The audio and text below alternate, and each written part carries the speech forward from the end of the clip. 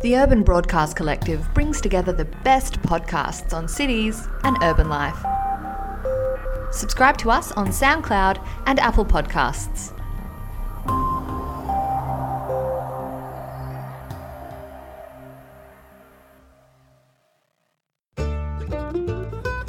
Radio Reversal is broadcast live on Brisbane community radio station 4ZZZ, located on unceded Jagera and Turrbal country. If this podcast jumps about a bit at times, that's because we have edited the broadcast to remove music, news, sponsorship notices, and other features of a live radio show. To hear the full version of the show, you can access on demand and streaming at 4ZZZ.org.au. Radio Reversal is a show subjecting aspects of everyday life to political, theoretical, philosophical, irreverent and warm-hearted analysis, produced by a diverse and fluid collective of awesome folks. For more info, find us on Twitter at Radio Reversal or facebook.com/Radio Reversal.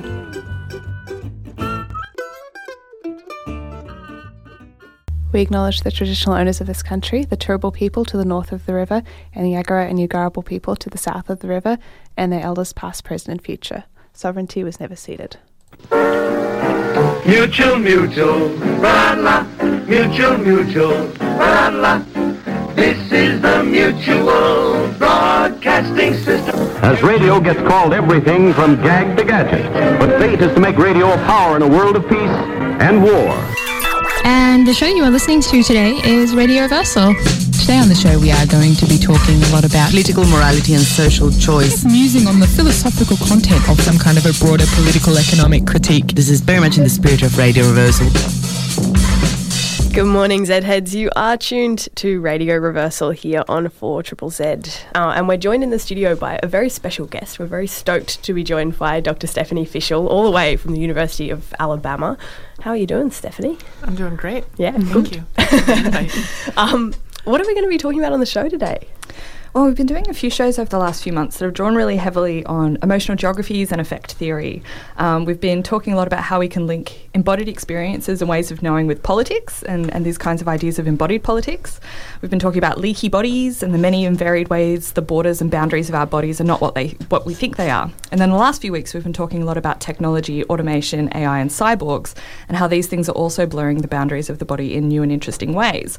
So today, with the help of Steph, we're going to interrogate this link between bodies and the idea of the state, and of course bodies and colonialism, because that's obviously the context in which we find ourselves here. Stephanie has just written a book called The Microbial State, Global Thriving and the Body Politic, so we'll be talking through that today. She's an assistant. It's a great title. It's such a great title. Pretty sexy, right? Yeah. Totally, yeah. Love it. She's an assistant professor in the Department of Gender and Race Studies at the University of Alabama, Tuscaloosa, here on a fellowship with Griffith University Centre for Social and Cultural Research. Tuscaloosa is also a great name. It's a native name. Yeah. Is it? Yeah. Cool. So we're going to be talking about this idea of the body politic, and I guess the way I've been thinking about the show is putting the body back into the idea of the body politic. And you're, of course, listening to Radio Reversal. I'm Jo in the studio with Anna, Natalie and Stephanie, our guests today. And we're talking about Stephanie's new book, which is called The Microbial State. Hang on, what's the subtitle again? Global Thriving and the Body Politic? Yeah, yes. There we go. So we might move to talking a bit more about that book. Steph, if you're up for it. I'm ready. I assume you're up for it, having written it. Okay, cool. So tell us a bit about the book and how it came to be and what it's about. Well, I guess we could start with the title, since we talked about it's interesting when you write a book, you never really get the title you started with. Totally. That was a 2 or 3 year long process of working with a bunch of different working titles and having that one at the very end. So if you write a book, be prepared, have a provisional title, and know that your editor will probably tell you to do something else at the Now I'm curious. I want to know the title that you originally wanted. It was New Metaphors for Global Thriving. Not bad either. Yeah.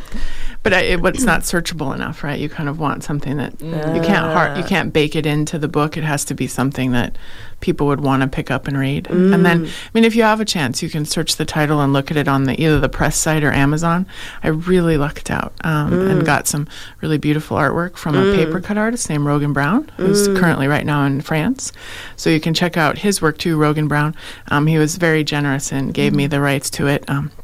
So it's, in fact, quite a stunning cover as well, though that doesn't translate on radio. We can put a link on our Facebook page. Sure. But can you tell us, like, what got you started thinking about this idea of the body politic through kind of microbial science? In part, it's a personal story, and in part, it's a story about the ways in which our disciplines in the academy work. So I lived in Baltimore doing my graduate work. It's when all of this started, and I realized that a lot of the things I was reading about weren't matching the experiences I was having living in the neighborhood I was in Baltimore. So as I kind of walked through the streets to school every day and lived in kind of a Black working class neighborhood, because class matters so much in America, but we don't talk about it, right? So we were the only white family on the street and very welcomed, right, into the neighborhood. It's a kind of a Southern American thing. If you're on the block, you're on the block. And there was a lot of things happening coming from the West that I had never lived in an urban environment. And I was learning all this stuff about critical security studies and war and peace. And every time I'd walk home, things weren't matching. Or even more so, the idea of how we keep ourselves secure. And how we do that in my field through thinking about kind of discrete individual relationships, when in reality it has more to do with, if you think in terms of being on the block, right? Knowing everyone, being able to make connections. The young lady next door to me, her mother had to work out of town, so she was 16 and in charge of the whole family. And they had a dog, and the dog was often sick. And so we just forged friendships and alliances across the porches, and that's the way the block itself became more secure, as opposed to like putting up barbed wire fence or the kind of things you think in typical security terms in my field. You'd protect and keep things out. You actually want to bring them in and figure it out that way. So when you're talking about immune systems and microbes, our immune system does that too, right? It actually brings in much more than it shoves out, and it makes these really neat markers of non-self that then tell you, hey, this isn't you, but we've let it in and we recognize it and it's okay.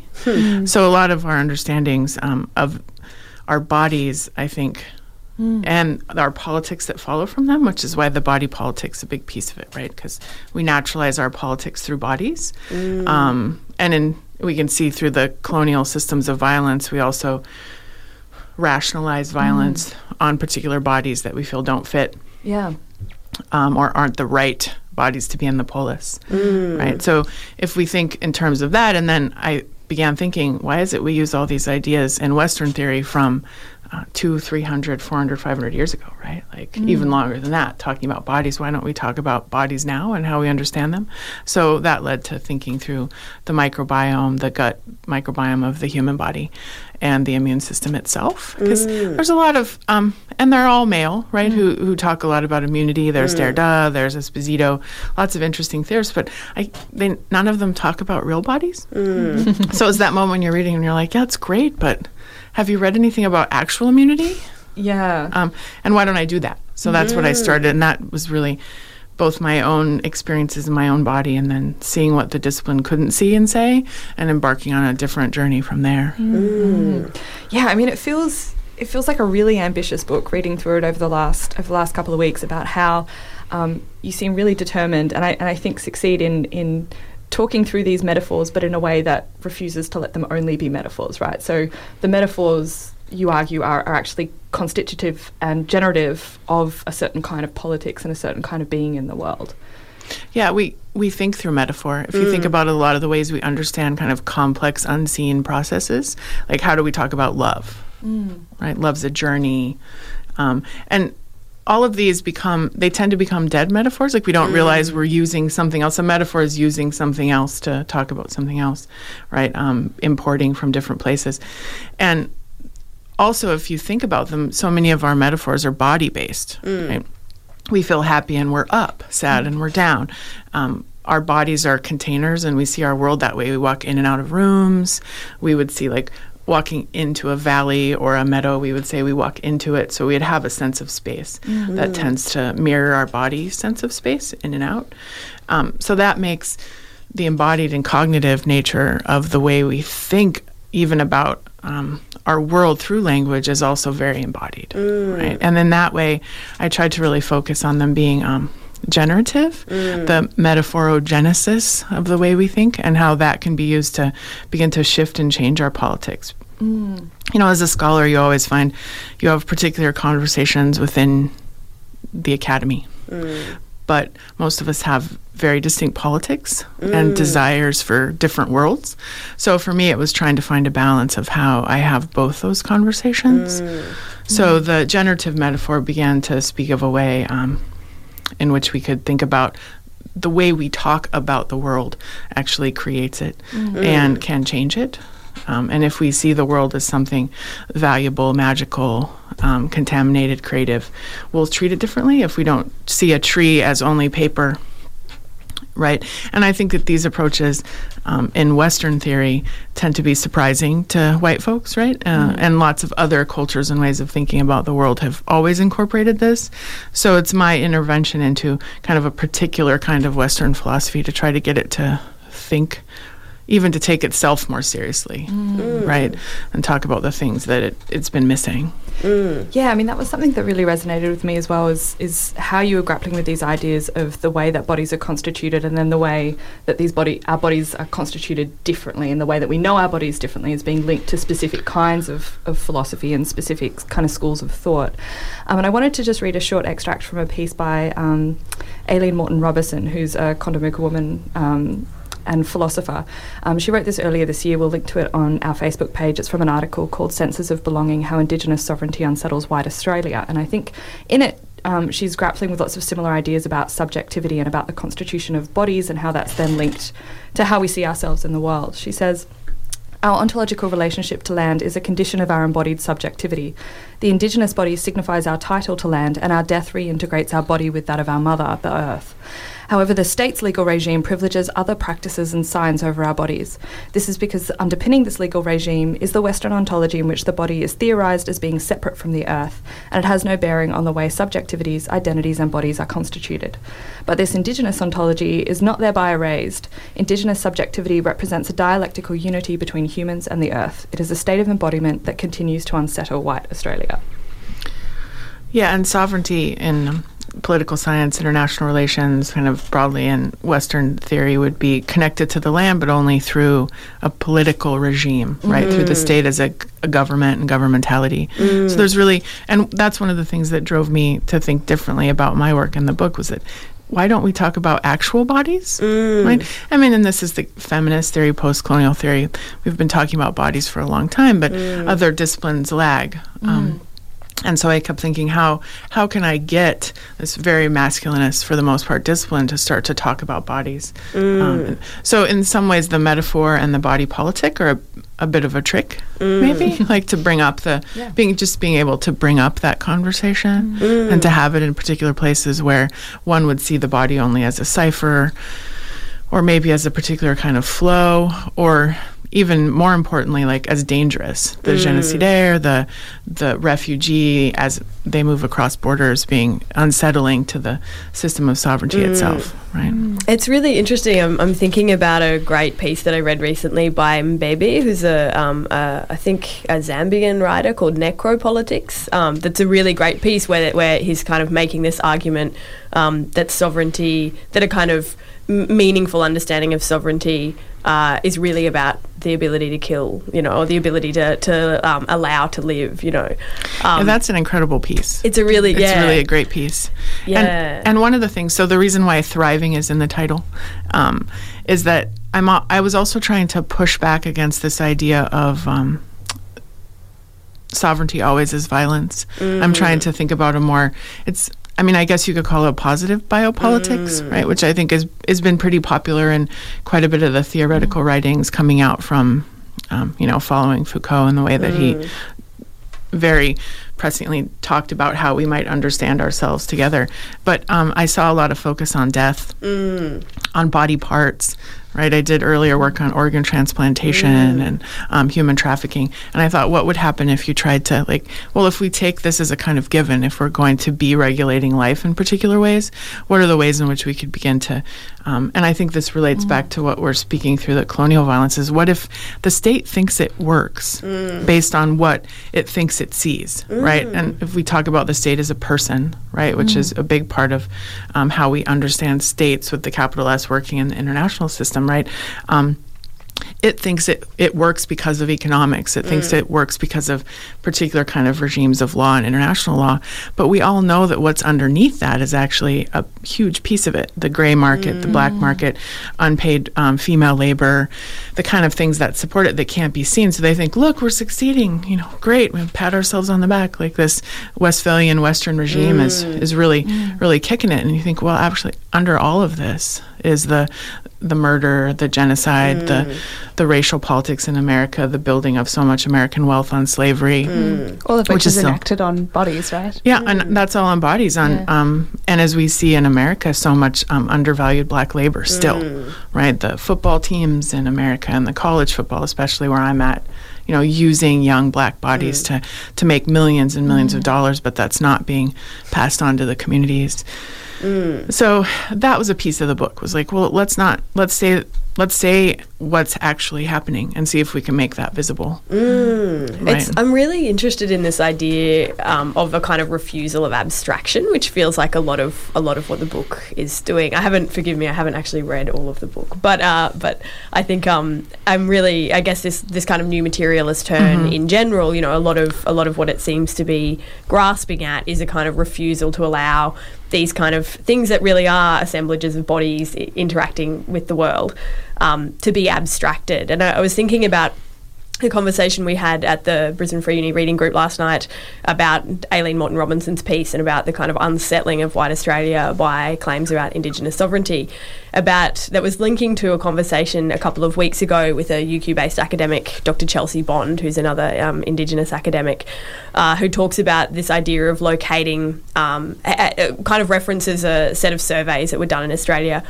in the I think early 2000s, where they found that no matter where people were asked, no matter where geographically people were asked these questions, community members still located real, and this is in inverted commas here, real Indigenous people always lived somewhere else. So no matter, and this doesn't matter how kind of remote you go, this was still this idea that like the real Aboriginal people live somewhere else.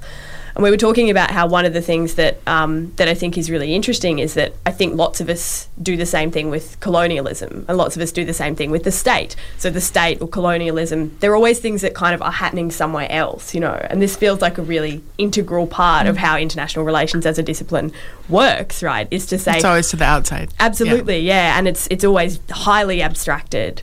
But a kind of abstraction that sort of allows itself to perform truth in really interesting ways. It gets to be like, if you don't believe in but this is just realism, right? This is the states are self-interested, and if you think anything else, then you're just, naive. And yeah, if you think about the main theory in my field getting to take the name realism, right, which is really frustrating. So often the debates are set up as like, well, you have to prove to us that you're real. Yeah. Because we already hold this title. Yeah. So you always feel like you're knocking at the door saying, is this real enough? Yeah. Do you think this is the right empirics? Am I counting the right things?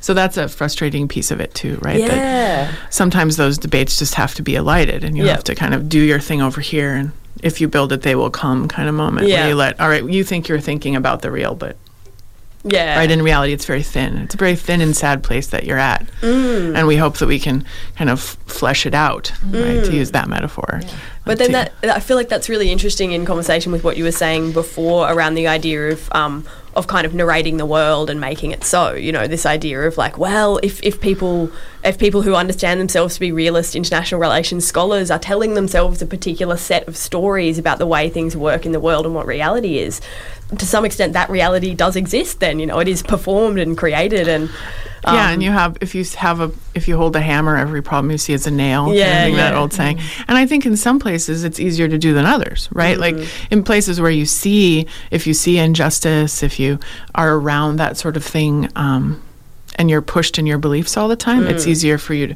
to I think, acknowledge and begin to accept new ideas of the real as they come at you. But a lot of academics, right, move back and forth between these really privileged spaces where everything's fine, like birds are chirping, the grass is green, there's no climate problems, there's no injustice, except in small places we might see are theoretical. So being pushed to...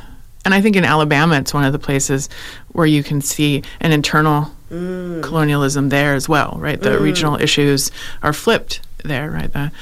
Our South is where you see a lot of, especially Alabama itself is toxic. right? Monsanto had one of their first plants there, and Anniston. There's a really wonderful scholar, Ellen Spears, who did a very long, detailed project on like looking at the land and the toxicity and how that was pushed onto African American communities. And we still have places in Alabama that are too poisoned to eat the fish. You'll die. You'll die from eating the vegetables. So there's that sort of thing that we see. And all of that came from other states, right? Like Texas dumps all its toxic waste. We have intense chicken farming and slaughtering. It's the biggest open pit for chicken guts in the U.S. I think like 22 million. Didn't know those existed. Pounds of. So like there's violence against all sorts of bodies, and that's not as easy to see, say in Berkeley, if you're teaching. It's there, but I think. In that, too, I think that's where resistance come from. Like our progressive southern cities especially are really pushing back. And I think, that with abstraction, of course, the biggest kind of abstraction often is climate change or global warming. And, in fact, this winter in Brisbane, it's been really warm. And it's been, I think, for a lot of people, the first time they've felt on their bodies what is happening supposedly out there.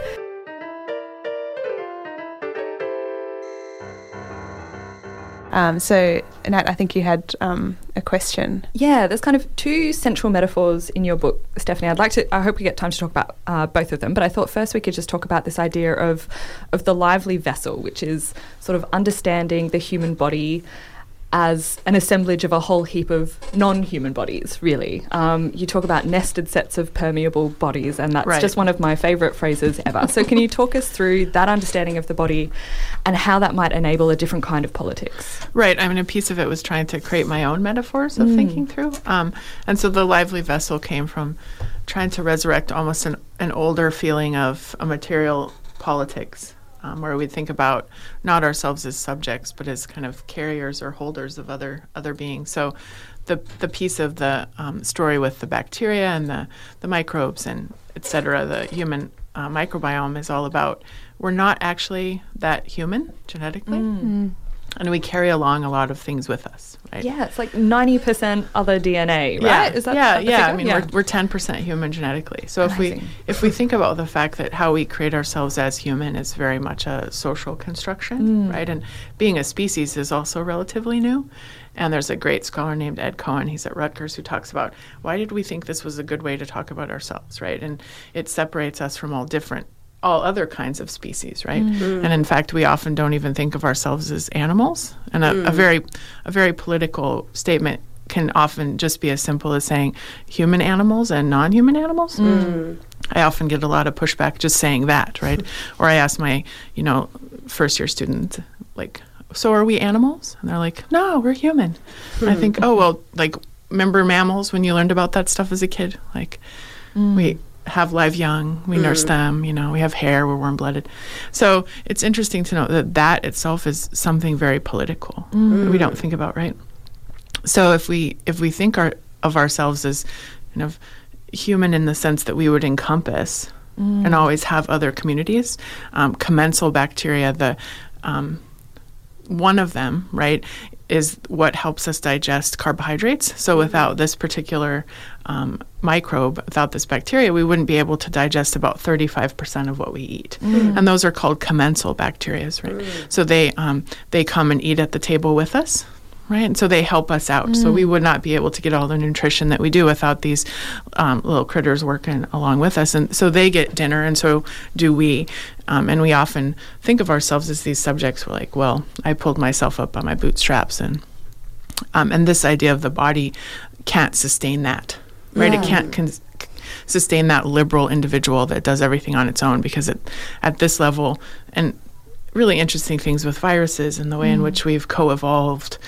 We wouldn't do a lot of things and wouldn't be able to do a lot of things without the tiny messmates that inhabit us. Yeah. It's one of the things I was thinking about reading your book is because you talk a bit about sort of Latour's idea of actants and the idea that the more than human world also acts and has agency and expresses agency, and that I suppose in a way our bodies and what we think of as ourselves are expressions of the agency of a whole heap of non-human others, organic and inorganic, which then got me thinking, like, how much of what I do is me and how much of it is the bacteria that is also me, and how much of... there's been a lot of research into that. Think about that, right? Yeah, it disturbs this idea of the will, right? This kind of Kantian idea of the will that we have, that we would see something and move our arm toward it, right? It's actually this Spinozist, much more complex, and the world kind of sees us and we move our arm toward it. You know, that sort of reversal of how we would see agency, and struggling to find the language to be able to talk about that. Right, because there were quite a few articles a few years ago about how people were afraid that, like, well, they're the bacteria driving the bus. Like, I think one of the Robert Krulwich writes, "Am I some kind of luxury cruise liner for microbes?" Right, like, what is it I'm actually doing? And even if you think about your bodily processes, like what happens when you're hungry, right? You make markedly different decisions when you're hungry. Research tells us, and our own like empirical evidence of our lives, right? It's a terrible decisions when I'm hungry. Exactly. So what do you make of the current sort of popular panic about antimicrobial resistance and the development of superbugs and so forth? Well, that's where metaphors become really important. Yeah. Right. So a piece of the book talks about war metaphors, and we really see our relationship with microbes as one of kind of defense and, you know, intrusion, and that with that. We also have started what becomes a superbug, right? Because we're looking at it in that we're not looking at it as in we live with these things and we have to understand them. So our constant use of Purell and all kinds of antimicrobial are actually doing the wrong thing.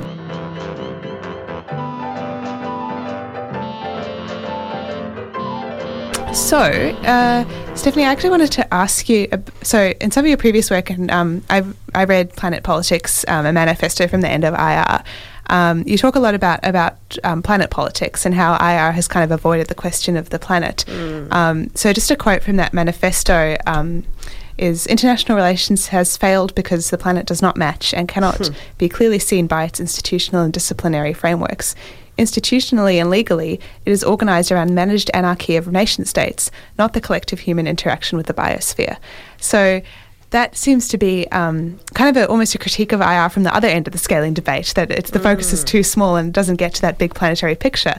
So I'm interested in how you kind of how you make a bodily focus jibe with planet politics. Yeah, no, that's a great question, because what I realized in my new work, and especially after writing Planet Politics with my amazingly talented co-authors, is that we have a problem of thinking about the very small and the very large at the same time, which is what the planet is demanding of us in a way, right? So if you think about how we usually understand scale, it's this kind of smooth capitalist flow where you could go from big to small, small to big. If you remember seeing as a kid, there was this really popular movie that was focused on the back of someone's hand at a picnic, right? And then it slowly zooms and zooms and you end up at the other side of the universe. So there's this idea we have of kind of time and space and temporality being controlled by these easily accessed and zoomable spaces, right? And the state itself is a form of temporal spatial understanding. And if you look at the work of many people in thinking about Western nationalism, right, that the idea that the state has always existed to the back of us and will always exist at the front of us is an interesting and very cultural way of understanding both time, right? And it's connected to our spatial creations in it. Even like the act of cartography is one of the earliest sort of acts of colonial power of putting things on maps. Yeah, I mean, from a point of view, right, thinking about the weird sphere we're on that's spinning through space and spinning itself, that we would have an up and a down and a top and a bottom. So we already have these explicitly kind of moral ways of which saying, like, well, I'm on top, right? The northern hemisphere's on top. Well, there's a great map, and someone told me yesterday it was drawn by a teenager that says Australia no longer down under, right? So the upside down map, which when I show to, of course, my northern hemisphere students are like, it's all wrong, I don't understand it. There's a saying, I think it was about New Zealand, but probably applies to us as well, that it's at the arse end of the world. Right. And if you think about the sizes involved too, people really misunderstand Africa, right? In part because of the map as we have it, the Mercator map is for sailing, right? So it really kind of accentuates things in different ways and is good for what it does, right? Which is one of the things we can always remember, right? The map is not the world. And sometimes things will serve a purpose, and they serve that purpose very well. But if you try to do that somewhere else, right, it doesn't work as well. So actually all of the continents could fit in Africa, right? And people tend to think of Africa as a country, as if it's not one of the biggest continents. I just recently saw a picture of everything that would fit into Australia as well. Yeah, a lot. It's a lot, like all of Europe. Yeah, absolutely. Yeah. But so can we talk a little bit more about that idea of, so if we are understanding, and I think part of the way that that's I guess that scalar idea kind of gets disrupted, but also maybe how we move from the really embodied sense of the lively vessel, the nested assemblage, with permeable boundaries, is that then by using this idea of the body politic, so if the body politic is then made up, right, of all of those nested, so it is a nesting of the nested assemblages. A bunch of the lively vessels come together into something. Yeah, the question that I think Latour asks is what is the assembly of the assemblages? Yeah, and that is this rethought idea of the state. And how might that then interact with planetary politics? Well, I think one of the things I'm working on with Anthony Burke, who's one of the co-authors, is we're playing with the notion of how we might work with institutions that we have internationally and rethinking. So something like Environmental Security Council, right, that would work differently from the Security Council we have now, the explicitly political one with all the problems wrapped up in the time that it was created, right, the veto powers, but that one would look, and in my new work, I'm trying to think about kind of eco zones, ecotones, right, the in-between places.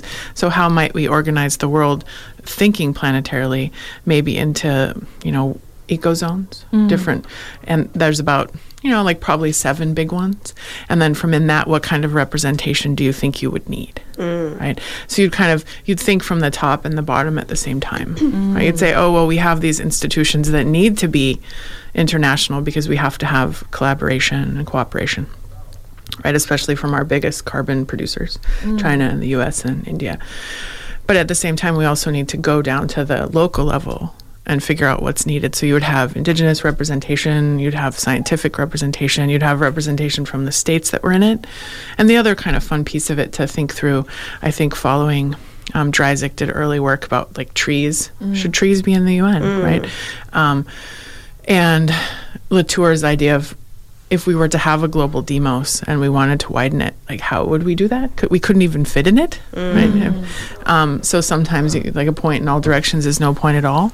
So one would have to figure out how you could speak of it and how you could meaningfully break it up, right? I think the early awkward attempts were the glocal, if you remember. So in that, if we start to, and I think it's a Haraway point too, right? The Donna Haraway, wonderful feminist theorist, says we can care about one thing, right? And if kind of everyone cares about one thing, we'll probably get a little farther. So in some ways you can break it up in that terms. Like not everyone has to care about everything, but we could take a moment to figure out what could matter, right? And do that, right? Scientists care for one frog and communities care for one particular thing. We talked about rivers and rights, right? Like those kind of small on the ground. Well, if we can talk about, non-human primates having particular kinds of rights, we begin to extend the way in which we build community, right? Rather than being based on exclusion, being based on this idea of, rather than just diversity or multiculturalism, right? That's a sense of really deep plurality. And where pluralism really makes a difference, right, for all of us is that you don't just tolerate. You don't say like, well, we should all be diverse and it's great that you're doing your thing, but please stay on your side of the, yard and I don't want to hear your music particularly. Please don't be too loud and bother me because we're all discreet. No, we would protect other people's needs and their, like our own, right? Like, I may not be LGBTQ, right? But I would protect the rights of those people as if it were just as important to me as my own. That's plurality, right? As opposed to thinking kind of a weak liberal multiculturalism where we all just tolerate each other as long as we don't get in each other's way too much. As opposed to this deeper idea, which using the bacteria and microbes, right? That you can't get out of it. If you were to make yourself aseptic, you wouldn't be well. That's right. Yeah. And in the scientific, the idea of the contaminated state, the aseptic state that I play with, the Petri dish will always die from the inside, right? If it's isolated bacterial communities left without any flow from the edges and kind of from the liminal life that comes in and out, it will die from the middle. So if you think about a lot of our current politics right now, it looks a lot like rot at the center, right? A kind of death that can't accept difference. And the wall building rhetoric right now in the U.S., right? We know that walls don't work, right, and never have. So are we wanting to keep certain people in or certain people out? And ultimately, those always fail, right? And at the level of the body, we can see why, right? Our skin is permeable. Yeah, but I think one of the interesting things about, I mean, there's so many interesting things about that, but the Petri dish metaphor reminded me that the part of what you talk about in your book is how even understanding microbes as part of communities is still like kind of a radical approach within science. The way that we've sought to understand the effect of microbes on humans and on the environment and on the non-human world has been through trying to isolate them, because again, that's just reflecting our particular Western ontology as seeking to break things into their smallest constituent parts and understand them as being separate from other things, when really that's just it's not actually going to give us a whole heap of high quality knowledge, because that's actually not how microbes interact in the world, nor is it how we interact in the world. Yeah, that's the kind of funnest part about all of this, is the bacterial bucket brigades, right? Is that you don't understand an individual bacteria through what it does. It does something and then works with the other communities. So yeah, we have a sense of a deep way of being in a community without being able to separate ourselves from it, I think, which is a very powerful notion with thinking through how many of our most pernicious ideas of community, especially in the United States, and I think this follows to other settler things too, is that we do all this stuff alone. Yeah. That we would somehow, the rhetoric around, especially the very wealthy in the U.S., is that they did it themselves, right? When we know for a fact that there's been a lot of privilege involved. And this goes institutionally to family. We know the things that make a person persist and do well is a community around them. I'm interested in like how you incorporate kind of those existing power inequalities into theories like this, because I'm thinking about, particularly in terms of climate change, obviously there's a massive disparity between, and global emissions targets are often critiqued because they seem to impose a burden on developing countries who were never given that, that Western countries became rich because they were able to massively exploit fossil fuels and produce heaps of emissions.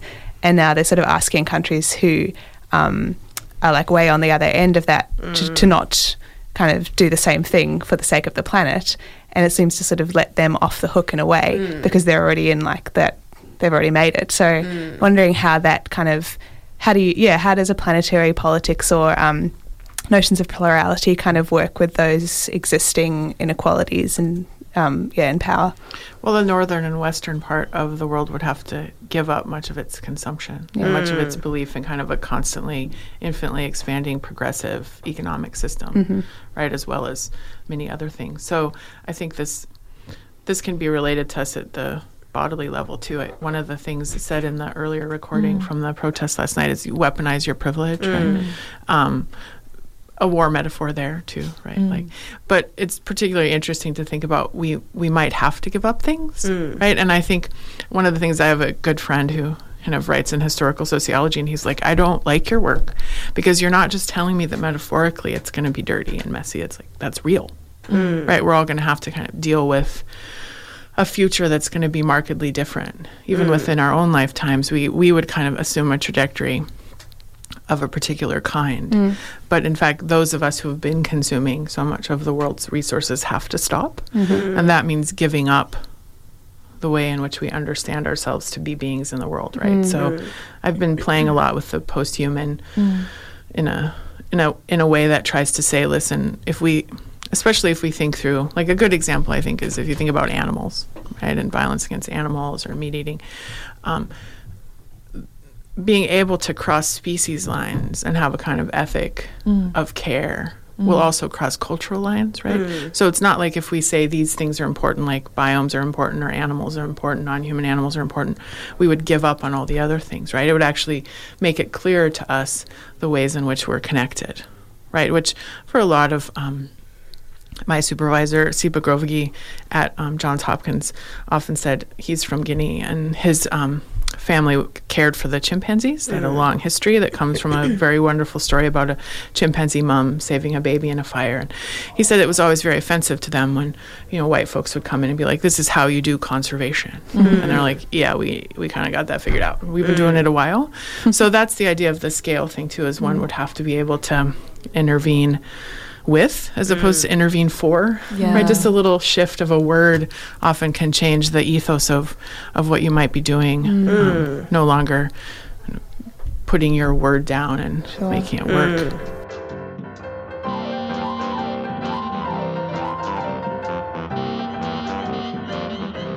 We've been speaking on the show a lot over the past couple of weeks about the kind of more than human world and assemblages.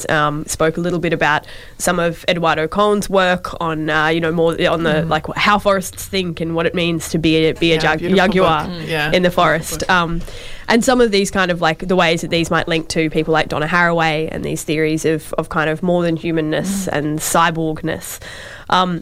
But I think one of the things we also wanted to do on the show today was to kind of link these conversations that I think are really vital in all of the meanings of that term to the kind of like space that we're sitting in now in Brisbane, in Australia, in the settler colonial state that we live in, which is this space of deep mourning. And it's this space in which the body has been this kind of site of, and the body has always been the site of colonialism and decolonialism. It's always, it's always in our bodies that these struggles take place.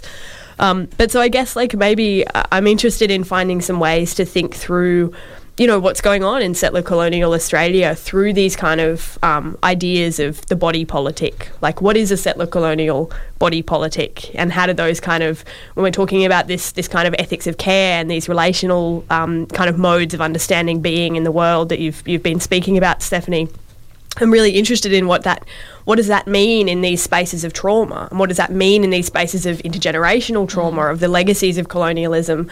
How do we figure this all out? Yeah, I think there's a few things for that, and one of it is white folks could shut up, right, and like step back a little. And so I think a big piece of what trying to think through from the international to the local would be very much finding a way in which one could support the different voices and the ways in which one could imagine a body politic. Even through language. I had just seen Stephen Muki at a conference talking about and some of the readings we had from him during the workshop is about there's no to be verb in other languages, right? So the idea of ontology then is very much different if we don't have a way of saying I am, that the way you talk is always relationally or through what you're doing. In your language itself, then we have an interesting way in which we could talk metaphors of life and action, kind of relational action at that level. So I think in some ways we getting out of the way, right? And that means, what that means politically, I think is a more complex question, but what it means academically would be to make sure one doesn't take up space that could be welcoming to other ways of thinking, Indigenous scholars, women scholars, and that. So looking at specifically at hiring practices, how we would increase representation of different voices within the academy. In the States, very few African-American full professors. In my field, international relations, I think there's 7 full women professors who are international relations. So you think about a huge field like that with thousands of people who come to our conference, and there's very few women at the top position. Though I think the demographics are shifting. So I think just having space in the room itself. And importantly, I think we tend to be really answer-oriented. What do you think? Like we always sit around and say, we need answers. Well, maybe we should step back and think about questions that could be asked differently. Right? That's a real critical project unto itself. Right? That we don't know. Like I don't know We don't know what kind of things might happen because we're not asking the questions we should. And a good example, say through this, to ground it a little, would be to say that the sovereign state itself, as we would see it in the Westphalian order, that's through colonialization, right, moved everywhere. It's a model of time and space and politics, is an answer to a particular kind of question of political violence that was happening in Europe, right? That initiating the Peace of Westphalia was about religious violence, and Europe's a big flat plain, so there was lots of people kind of constantly fighting each other. We had the Reformation and Luther and lots of things happening that made a particular way of seeing oneself as attached to two sovereigns, right, problematic. So very simply, it was like whatever your king is, whatever your monarch is your religion. No more fighting. Because what was happening in those hundreds of years of war was not being able to choose between two. So Hobbes' work, right, the Leviathan, was very much about the ways in which we have a political question and we answered it. And now we're taking that answer and we're saying this fits. Right? So if the model comes to, say, Africa, where there's a lot of, intervention for humanitarian purposes, the idea that the African states themselves are failing, or communities. No, the model's failing. Right? The model works really well in some places, worked really well in Europe, but now we have different kinds of political problems. And I think one of those is admitting the trauma, and maybe even, especially in a kind of environmental sense, admitting the tragedy, right? Taking a minute to feel sad, right? And knowing that the people who we've lost, our sons, the animals that have gone extinct, are not coming back. And maybe that space, that different space of an affect will lead us to ask different questions. Yeah, I think that makes me think a bit about, the problem does lie in the way that we think about the state, the Westphalian kind of model of the sovereign state, because it was set up, as you say, as a kind of rejection of any possibility of ontological pluralism, that for us to be coherent as a body of people, we need to have one shared fundamental way of seeing the world, and it will be through this one particular set of religious ideals and religious beliefs.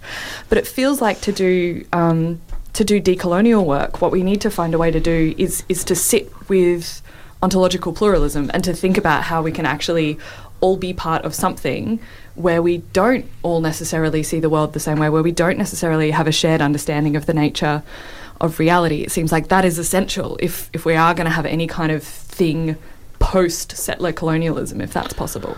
Yeah, and we tend to see the state, and I think capitalism too, more broadly, as some kind of logical end to a particular process, right? Which is what Deleuze and Guattari in their work, in that kind of 68 moment, late 60s, I think, which we could go back to, interestingly, to look at the kind of political things that were going on, would say, like, actually, the state isn't a natural end. In fact, so many of these other, what they would call nomad cultures, push against that.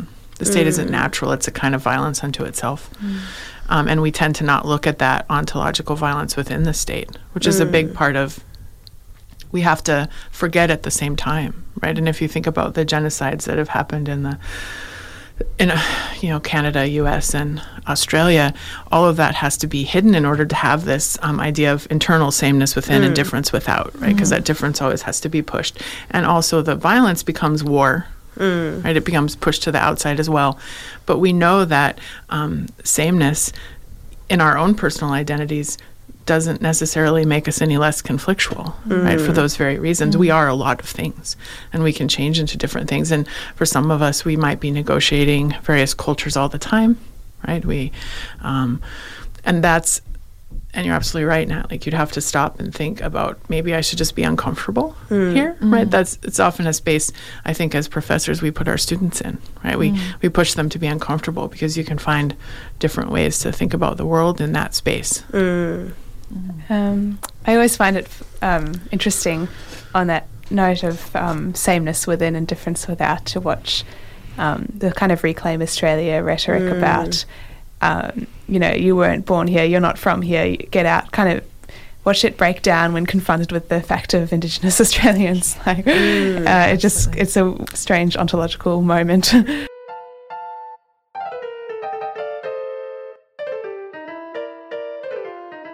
Yeah, I wanted to maybe, if we could circle back to, I think, the second sort of central metaphor that I mentioned at the start of the show in your book, Stephanie, about this idea about the contaminated state is what you call it. So I might just read a couple of little excerpts from your book, if that's not super embarrassing for you. You talk about how territory and bodily integrity are protected as natural and desired states of being, and that the sovereign state and later the nation state is the territorial instantiation of the belief that security lies in eliminating conflict inside borders with homogeneity and the simultaneous creation of a dangerous and threatening outside, and that causes of contamination are identified and eliminated through aseptic politics like anti-immigration and sedition laws, constriction of free speech and assembly, and radical violence such as lynching and ethnic cleansing.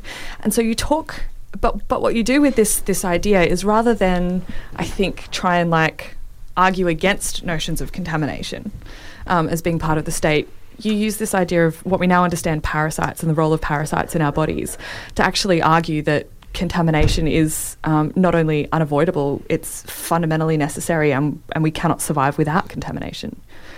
Yeah, it's a delicate chapter. Yeah, it really is. And I think dangerous. A lot of times I say, this ain't your daddy's biology. Yeah. Right? In some ways, because the science that I'm using is very much kind of a nomad science and a new science. The metagenomics and the rethinking of the immune system has been over the last, probably pretty intensely over the last 10 years. But previous to that, kind of immunization had become kind of in the back. We thought we had it all figured out. Right? We had our fixed it all, right? We gotten rid of polio, and we have particular ways in which we, we pasteurize and we control things. And then I think the AIDS, HIV really unsettled. Of course, we don't have all of these viruses that we don't understand, that we thought we had it controlled and things figured out. So in no way does the book try to say that the ways in which we, use antibiotics, pasteurization, and all the kinds of things that have kept us healthier and safer shouldn't continue, right? It's not a kind of Christian Scientist reading of the way in which we might interact. But the idea that our immune systems, and in the West we have a lot of autoimmune problems, and one of the reasons we have a lot of autoimmune problems is because the body begins to attack itself. And we used to have, co-evolved hookworms and whipworms that they're co-evolved because they don't breed within our bodies. So when you get them from the outside, you only have a few. And then they get washed out when they die. So you're never in a state of, it doesn't become pathogenic as long as you're not constantly ingesting them. And that the body then attacks the worm rather than itself. And what I had read through the research was that your intestine, actually, pieces on it look a lot like a worm.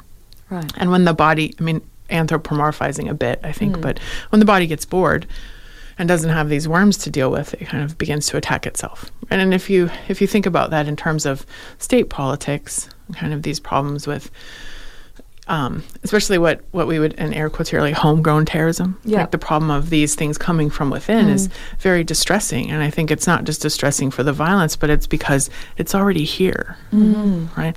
And if things are already here, we can't keep them out. And at some level, I think this causes kind of a short out in our politics, right? Because the rhetoric around wall building and keeping out, well, what if they're already in, right? Which is so much the case with our bodies too, right? That every E. coli, we all have E. coli, right? But that E. coli in the wrong place will make you sick. So there is the older notion of the parasite, right, which comes from the Greek, which is you sit at the table, right, and that it's someone who comes from the outside, a guest, a dinner guest, right, from the Greek idea of bringing people in, that would sit at your table, bring you news of the outside, and you would feed them and give them a place to stay, and that's your payment. Like, you get all this news and new things and maybe a song or two and some talk from where you hadn't been, and that you feed them and treat them well, and then they go on their way. So that idea of the parasite is very much different from the way in which it's become understood in politics now, right? With immigrants often being called pests, right? And that sort of, and we come back to language, I think, in an interesting way here. Then we begin to have a kind of cleansing language, right? Cohn's work on the nuclear, words around nuclear stuff is, I think, a really great way to think through, too, that we tend to have these really medical and clean terms. So we're not killing people. We're, doing surgical strikes, right? So it takes away the blood and the guts and the, the problems that you would have thinking through those kinds of radical politics of trying to get rid of contamination when as opposed to trying to think through. And this comes back, I guess we could circle back to the beginning, to these unseen parts of the state, right? That in fact, and I play with the notion of, the other thing is we're often parasites too, right? And I say we're parasites all the way down. Yeah. And that you don't know when that's going to flip, right? You may actually think about yourself as a kid growing up, right? If you had kind of your typical upbringing, your parents did a lot for you, right? You probably, you can't, this isn't true for everyone, but you probably didn't work and you probably had clothes and food. And if you didn't, we know that's a particular kind of problem as well, right? That we would look at through social institutions that we, and that sometimes we give and sometimes we're there to take. And it's about a reciprocity and bringing these to the surface and saying, well, in Alabama a few years ago, okay, get all the immigrants out. We don't want them. And so all of the migrant workers were expelled and all of the crops rotted. So right? I think that's the interesting irony as well, is that these bodies are performing the labour that keeps the economy running and that no one else wants to do. Right, but the story always is like, you're not needed, you're not wanted. And I think this is true with women's labour, it's true with migrant labour, with all sorts of underneath in the university, the kind of emotional labour of the female professor.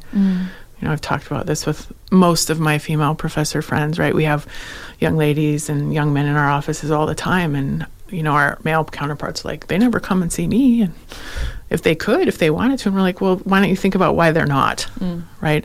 And so that's I think a big piece of it, and maybe we can enact different ways of thinking in the places where we're at, right? We don't necessarily have to think big all the time.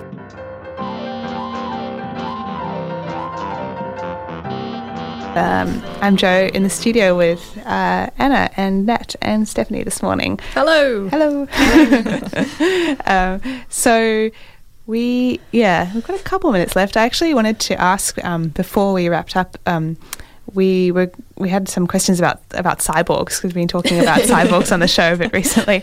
So if our bodies are kind of these assemblages of different beings, where does technology come into that? How does technology mediate that and contribute to that?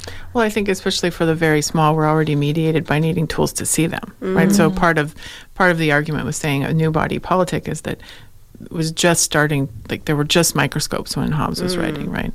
So they would just have a notion of this unseen place. So I think technology is mediating our understanding of the world, right? And that we can measure it and see it in a different way.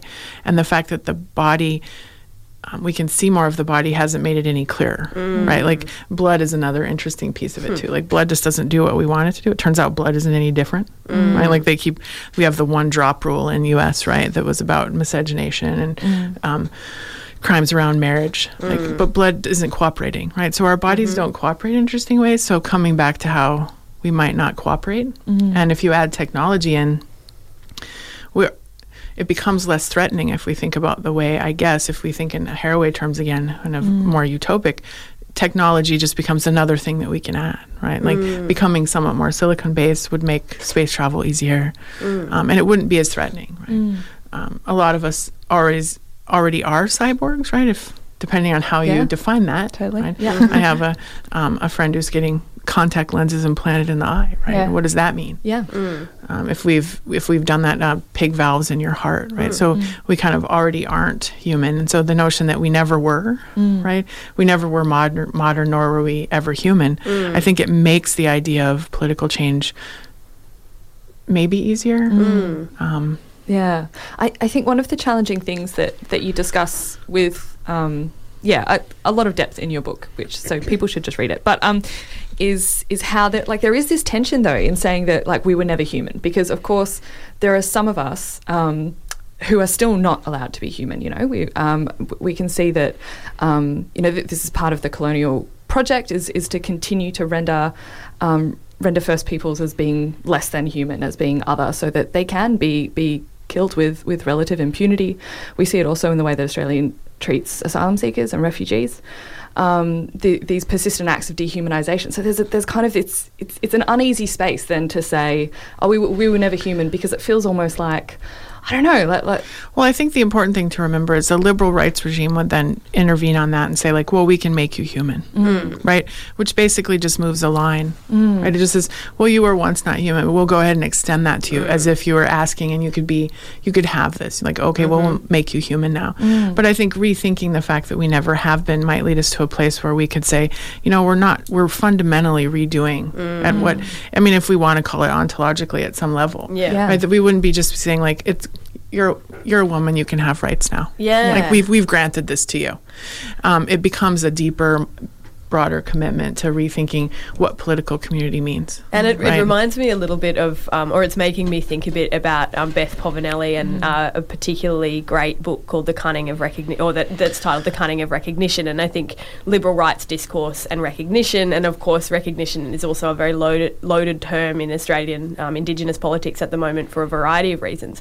But that notion is really important, right? Like, what does it mean to be recognised as human? Well, it also means to be not recognised as all of the other things that you always were and will continue to be. And it means being coded in a particular way, made legible, which in and of itself is a kind of violence.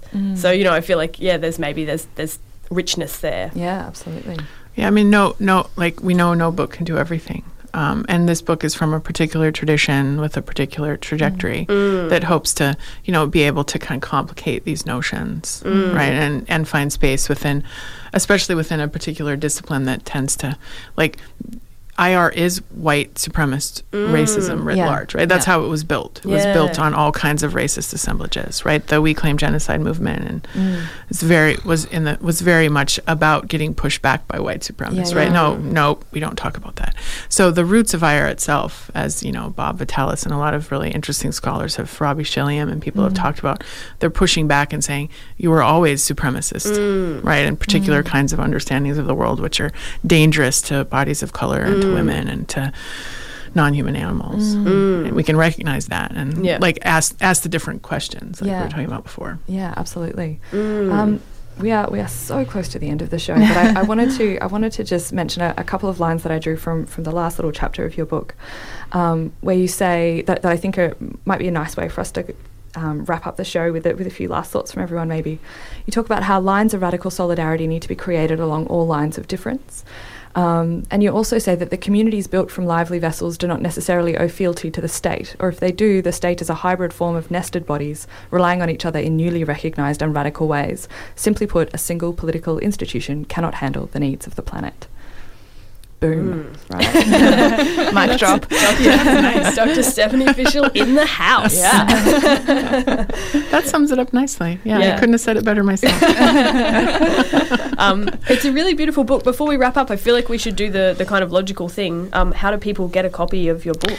It's a little late getting released. I've talked to my editor. It should be out this week, but you can go on to Amazon. I am listed in the biology part of Amazon, which the press says there's no way to avoid that because they don't do the coding, but I'm just waiting for some poor science student to be like, what is this? Doesn't make any sense. Awesome. Thank you so much for coming on the show. Thank you for the invite. It's really wonderful with us for the morning. It's been fantastic.